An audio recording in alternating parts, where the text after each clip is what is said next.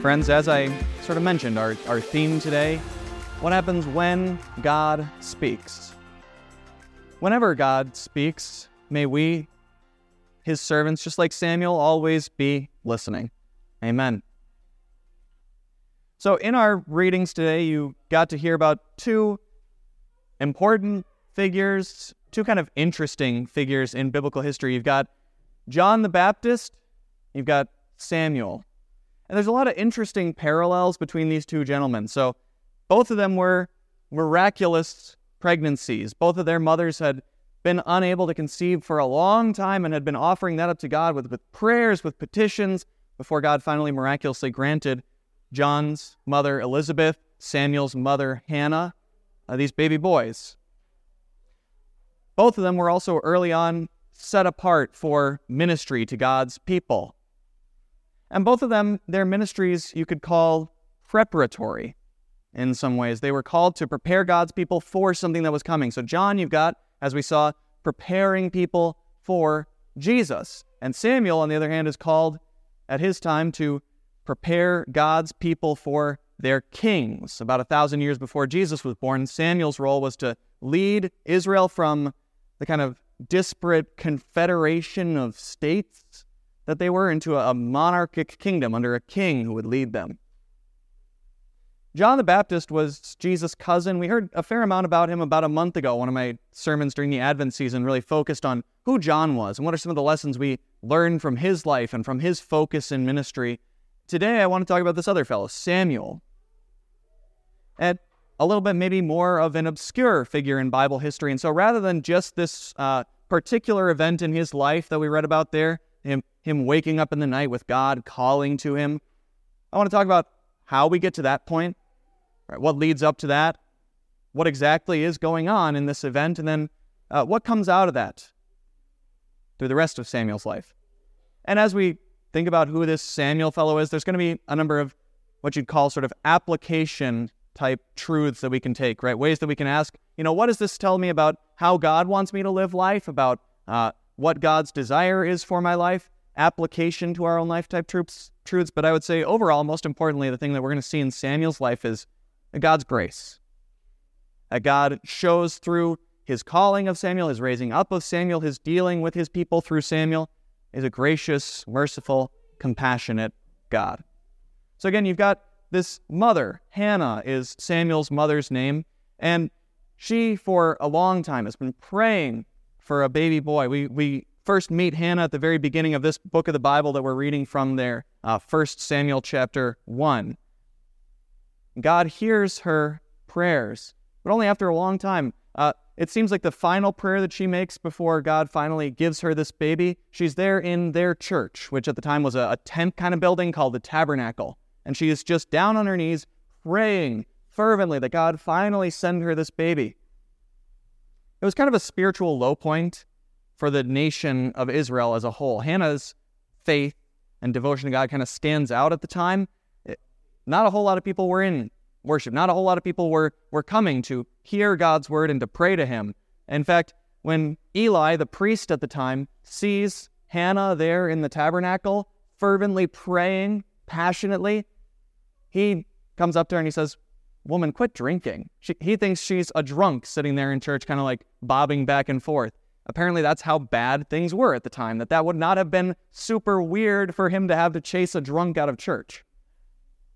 But she wasn't.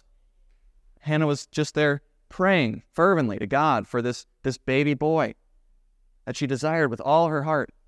And when she's finally given this baby, she rejoices. And when he's born, she brings him to the tabernacle. She shows Eli, look, God answered this prayer, and Eli rejoices with her. And then Hannah does something incredible. She says, I'm going to let this baby boy, when he's old enough, about school age, seems to be when she does it, I'm going to let him stay here. He's going to be raised here. He's going to serve God for the rest of his life here in the church. And God is gracious, even beyond what he was already gracious with Hannah then. He gives her 3 more sons, 2 daughters, this woman who had prayed for years for a baby. And Samuel, when he's school age, again, probably something around 4 or 5, she lets him stay there. And they go back home, and every year they come up regularly for festivals, and she comes and she brings gifts for her baby boy up there at the temple. He grows up. He grows up there serving in the tabernacle, kind of what we would think of as maybe like an altar boy. What we read here earlier takes place when he's probably around 12 years old. Samuel's learned how to serve, Samuel's learned how to work, and Samuel works for Eli, the priest, the one who is God's appointed representative. Samuel helps him. Eli's old. Samuel is there to help him light the candles, clean things, move things around, anything that a 12-year-old can get to that an older man just simply couldn't. And it's at this point that this word from God comes. Samuel, in the middle of the night, God starts speaking to him. We're told again that this was sort of a spiritual low point in Israel's history. And our text says that the word of the Lord was rare, that there weren't many visions. Why was God's word rare? It doesn't seem, actually, that God was sort of quieter than usual. It doesn't seem that God was trying to remove his word from the people. In fact, just before what we read in the end of 1 Samuel chapter 2, there's a prophet who comes to Eli with a particular message for him, directly from God through this prophet to Eli. There were still prophets sharing direct messages from God with people.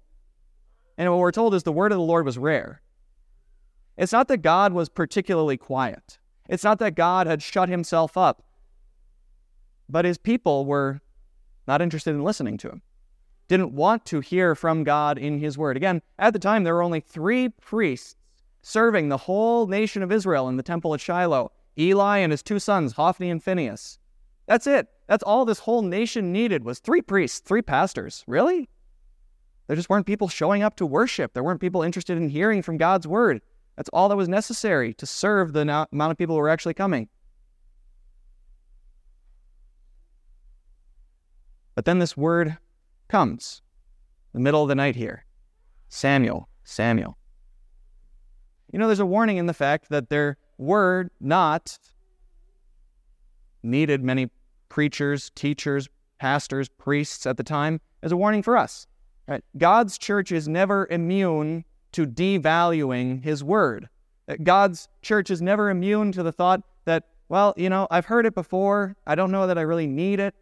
New Testament, as we are now, or Old Testament, there's always the temptation for God's people to forget the centrality, the importance of hearing from God in his word.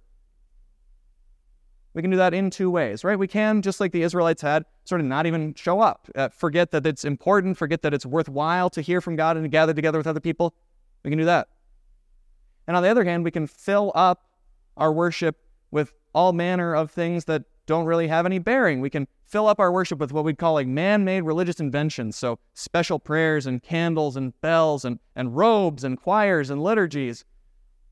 Not that none of those things are worthwhile. Right? So it is worthwhile to find things that sort of dress up worship, that spark our minds as much as and our eyes and bring all our senses into play.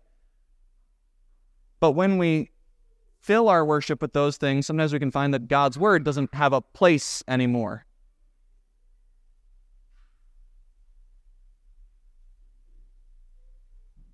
That seems to be what happened at the time for the Israelites. You've got Samuel here, who we're told didn't know the word of the Lord. Again, it's not that God's word wasn't being spoken through prophets, and it's not that they wouldn't have had written word of God, like the Bible, like we have. They would have had less because a lot of it just hadn't been written yet. But Samuel could have known the word. He didn't. We're just told this young man who was serving in the temple did not yet know the Lord. Isn't that kind of a sad condemnation of Eli's ministry? Right? He had not shared the word of God with young Samuel. He had taught Samuel the rituals and the ceremonies of being in worship. He never taught Samuel what these things meant. I've got an anecdote, a story that comes to mind for me here. So I've got an acquaintance here locally who's Roman Catholic. Just kind of I wouldn't even say a friend necessarily, but an acquaintance. Met him through our kids' school. He knows that I'm a pastor. And so one day, as we were chatting, he started complaining to me about an experience he had at their church recently. So the priest had made this big deal of making sure that all the families, all the kids showed up for Children's Sunday, a special mass in particular for all the kids. Really made a big deal about it, really laid it on people's consciences, like, be there for this particular Sunday. And so he came. with his kids, and a lot of parents came with their kids, and what he expected, right? What he was hoping for, what he had a right to expect was that there was going to be something in the message that Sunday about kids and parents and families and how we bring the Word of God into our family lives. That's what he was expecting. He tells me instead that the priest's message that Sunday was for the kids. All right, so when it's time for your first communion, here's how you hold your hands out. That was the message for that Sunday. And he was mad. He says to me, "You're a preacher, Tim. Isn't there something better, like more worthwhile, more fulfilling for a preacher to bring out of the Bible for me and my kids and our family and our life?" There is, right? Yeah, of course there is. He's mad at his priest. He's disappointed in his priest. I'm disappointed in his priest, sure. I'm also kind of disappointed in him, because he knows that that's the kind of thing he gets there. And he's still there. I told him, what? So why are you still there? Why are you still going somewhere where you don't have someone bringing from you what you know you could get in the Bible? God's Word applied to your life, your family's life, in a way that builds you up in faith and love with one another. They didn't have a good answer for that. There isn't really a good answer. Right? When you know that you're not getting fed with what you can be fed with in God's Word, why not seek it out? Why not try and find it? Eli, and I'll say this about his priest. I don't know him personally, but I'm sure he's a nice man, a decent man. Eli seems to have been a nice man, a kind and good man in his own right. But as far as being a leader in the church, they had kind of the same problem. He wasn't teaching anything beyond ritual. And alongside Eli, you had his two sons, Hophni and Phinehas, who were serving as priests, and you would hope, maybe at least these guys are doing something. The only thing that Hophni and Phinehas were told were doing was stealing from the offerings that were brought to church and sleeping with the women who volunteered at the church. That was what they saw as their sort of role as priests.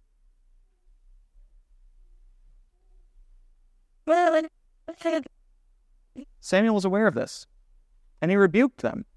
He warned them, this isn't what you're supposed to be doing. They didn't listen to him. And then Samuel didn't remove them from their office. He allowed his sons to continue serving as priests. Again, there's kind of a caution that we take into our own lives there, right? We can't not hold our leaders in church accountable to God's Word. I'll relate another story here. So I know a man who he's always been in church. He loves church. He loves what it is. And he's got a passion for church. He got his ordination online, so he can call himself a pastor, and he fills in at churches in his area as kind of a guest preacher, a fill-in speaker on particular weekends, whenever they're looking for somebody. When I met him, he and his wife had just gotten married. They already had a 7-month-old baby. Now, right, there's some things to talk about there. Well, what he told me was when she got pregnant, as his girlfriend still, he wasn't sure that he should marry her or not. He wasn't certain about that. Okay, this is a man who's given a pulpit to preach and teach God's Word, law and gospel to people, and yet he was not certain at the time that he should marry his pregnant girlfriend. There's a line to thread here, right? So one, Christians are not called to stand over people in righteous, angry judgment all the time. We're just not. Throughout the Bible, it's very clear. The Bible says all have sinned and fall short of God's glory. We all recognize it. We all note that we don't come before God with anything special to offer Him just because we're better than some other person. God doesn't look at us that way.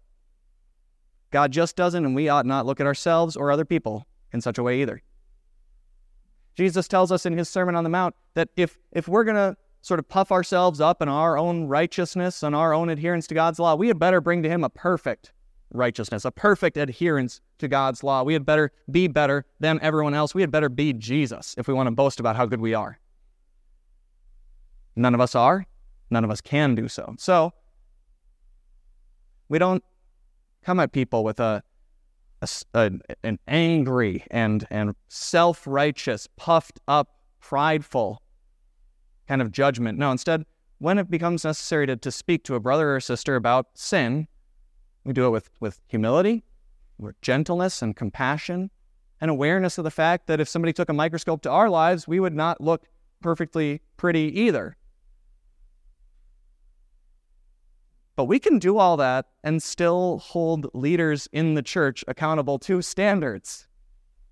There are things which I could do as a pastor, which if I would be found out, you should remove me from my office. You should not suffer me to continue as your pastor. If I would be found out to be unfaithful to my wife, if I would be found out to be abusive toward my family, if I would be found out to be stealing from the church, do not allow me to keep standing up here preaching.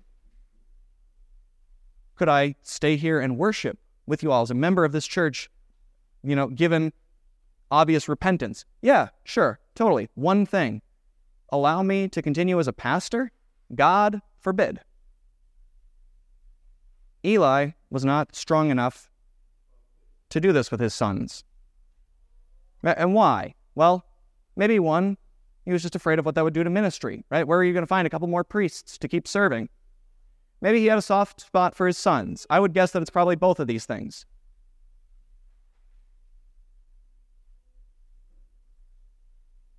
But it was a problem. And the way that God's word depicts Eli, we do have the indication that he was a believer, that he personally was convinced that he was a sinner who was in need of a Savior, that he believed that, and praise be to God. But as a leader in the church, he was a poor leader in the church. He failed to teach the Word of God. He failed to lead according to the Word of God. Now, this is the part where Samuel's life sort of puts God's grace on display for us, right? What would his people, his church, deserve at that point? His people don't want to hear from him. They're not interested in hearing the Word. His leaders don't care about what his Word says. God would have every right to wash his hands of his church, walk away from it, start over somewhere else. But he doesn't. Instead, he sends his word directly to the next generation. He comes, Samuel at night. He wants to raise up new leadership for the church, these people whom he loves. So when Eli realizes who it is that's addressing Samuel, finally, at last, he gives him some really good teaching. He tells him, "Say, Samuel, speak, Lord, for your servant is listening." And that's exactly what Samuel replies, and it's a beautiful reply for two reasons. One, right, it acknowledges who he is before God. He just says, "Your servant." That's all that we are before God. We are just servants standing before an almighty master.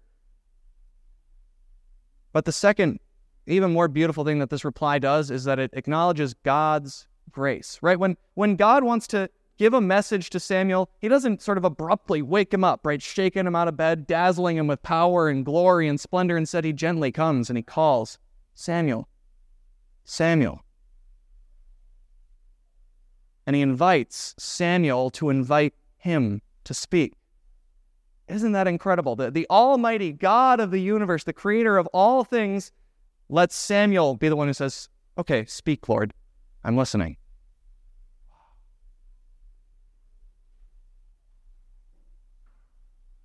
When we get these views of God's character in the Bible, of who he is, this kind of grace and compassion and mercy and tenderness, over and over the Bible calls on us to reflect that character toward one another in the church, toward others in the world. Tenderness and compassion and love and mercy and grace.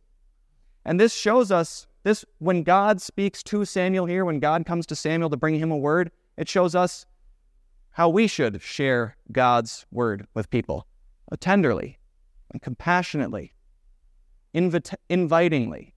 Right? There are times in the Bible where God speaks with firmness and force, and so at times we Christians are called to speak with force and firmness. But over and over throughout the Bible, what we see is that when God opens up dialogue with someone, when God initiates conversation, he invites. He speaks with compassion and grace and love. That's how he speaks to Samuel here. "Samuel, Samuel, speak, Lord. Your servant is listening." It's important that we think about how it is that God speaks to us when he shares his word, because we do have a word from God to share. We have the message of Jesus, the one who, as the writer to the Hebrews told us earlier, provided for purification for all sin, sits on the throne of heaven, reigning over all things for our good. That kind of good news, that kind of wonderful news, we get to share that. And it is a word from God. right? Maybe it's not coming directly to you like it did to Samuel. It didn't come to me directly like it did to Samuel. I had to read it in the Scriptures, and you have to read it in the Scriptures. But it's still God's Word. You don't have to worry that you didn't receive it immediately, right? Just directly like that. You don't have to worry that God wasn't standing there calling out your name, Samuel, Samuel, like he was that night, as I explained to the kids. In your baptism, you have God speaking your name. March 27th, 1994. Tim, I baptize you in the name of the Father, and of the Son, and of the Holy Spirit. That was God speaking my name, calling my name. Your baptism is also God speaking your name, calling you into his family and giving you a word to share. Still haven't talked about what the word is that Samuel's ultimately given to share. And we do need to. It's a hard one, right? Our text here wraps up at the point that God is about to speak to Samuel. We don't get it here. It is kind of a hard word. God tells Samuel that the time of judgment has come for Eli and his family. That because of Eli's failure to lead and his son's wicked rebellion against his design for his church, God's going to remove them from their office. And Hophni and Phinehas themselves, he tells them, will be removed by their deaths. They're going to die in a heated battle against Israel's enemies. It's a hard word. It's a tragic word. And Samuel in the morning, Eli comes and he asks Samuel, what word did God bring you? It's hard. This 12-year-old boy has to tell this man who he looks up to as a father, a grandfather, right? You've got, at night, Eli tells him, my son, go and lie down. There's a love, there's a tenderness between the two of them, and Samuel has to share this hard word with Eli about what's going to happen to him, about what's going to happen to his sons. At times, the word that we're called to share as God's people is also hard, difficult. But we have a word of consolation here in what God announces to Samuel. Right? As we think about the times when the church needs leaders, what God promises here in this account is that he will raise up leaders for his church. He will raise up people who will share God's word with his people. It's a word of promise for us as church is, as the church. It is still also a word of warning for us as individual Christians. Let us never take God's word for granted, as Eli, Hophni, Phinehas, the people of Israel did. Right? God does promise that he's going to preserve his word in one place or another. He's going to raise up leaders somewhere who will share that word. He doesn't promise anywhere that he's going to raise up another Samuel in our midst. Someone else who's going to directly be given God's word to bring it directly to us. Let's not test our God by our attitude toward his word. Those are all some warnings, some thoughts of application, right, that we can take from Samuel's life. But again, what I want to bring out for you, Samuel's life over and over just emphasizes for us the grace, the mercy, the compassion, the commitment of God toward his people. When God's people had lost interest in him and his word, he still cared for them. He sent that word fresh, newly, through Samuel. Where God's leaders had failed to lead his people, he raised up Samuel, and then he would raise up later new kings, new priests to serve his people once again, because he loves his people. People of the Old Testament and his people of the New Testament. God loves us. And all of this, I want to take it back to Hannah. All of that God does after just listening to this one woman on her knees there in church, praying for a baby and granting her that request. All of this comes out of that. If there's one thing we can kind of take away from the life of Samuel, it's maybe that those small moments in our lives when we're seeking God, seeking him in prayer, seeking him in his word, begging him to show us his promised love and compassion and grace. Those moments matter a lot more than we sometimes think they do. Right? Whether our prayers particularly get answered like Hannah's did, whether God particularly does something like that, ultimately at every moment that we are like Hannah, clinging to God, clinging to His love, clinging to His promises, He's growing us. He's growing our faith in Him. He's growing our love for one another. So friends, may God richly always grant us such blessings according to His promises. Amen. Thank you so much for joining us today on Grace of God Sermoncast. We hope this episode has been a source of inspiration and reflection for you. As we wrap up, we want to remind you that Grace of God Lutheran Church is here for you, and we invite you to be a part of our community. If you have any questions, if you want to learn more about our services, or simply connect with us, you can visit our website at graceofgod.church. Don't forget to subscribe to our podcast to stay updated on future episodes. And if you enjoyed today's content, please consider leaving us a review. Your feedback means a lot to us and helps others discover the message we're sharing. Before we go, a quick reminder that our Sunday worship services are held at 510 Deer Park Avenue, Dix Hills, New York, at 9:30 a.m. every Sunday. We would be delighted to have you join us in person and experience the warmth and fellowship of our community. Thank you again for tuning in. Until next time, may the grace of God be with you always.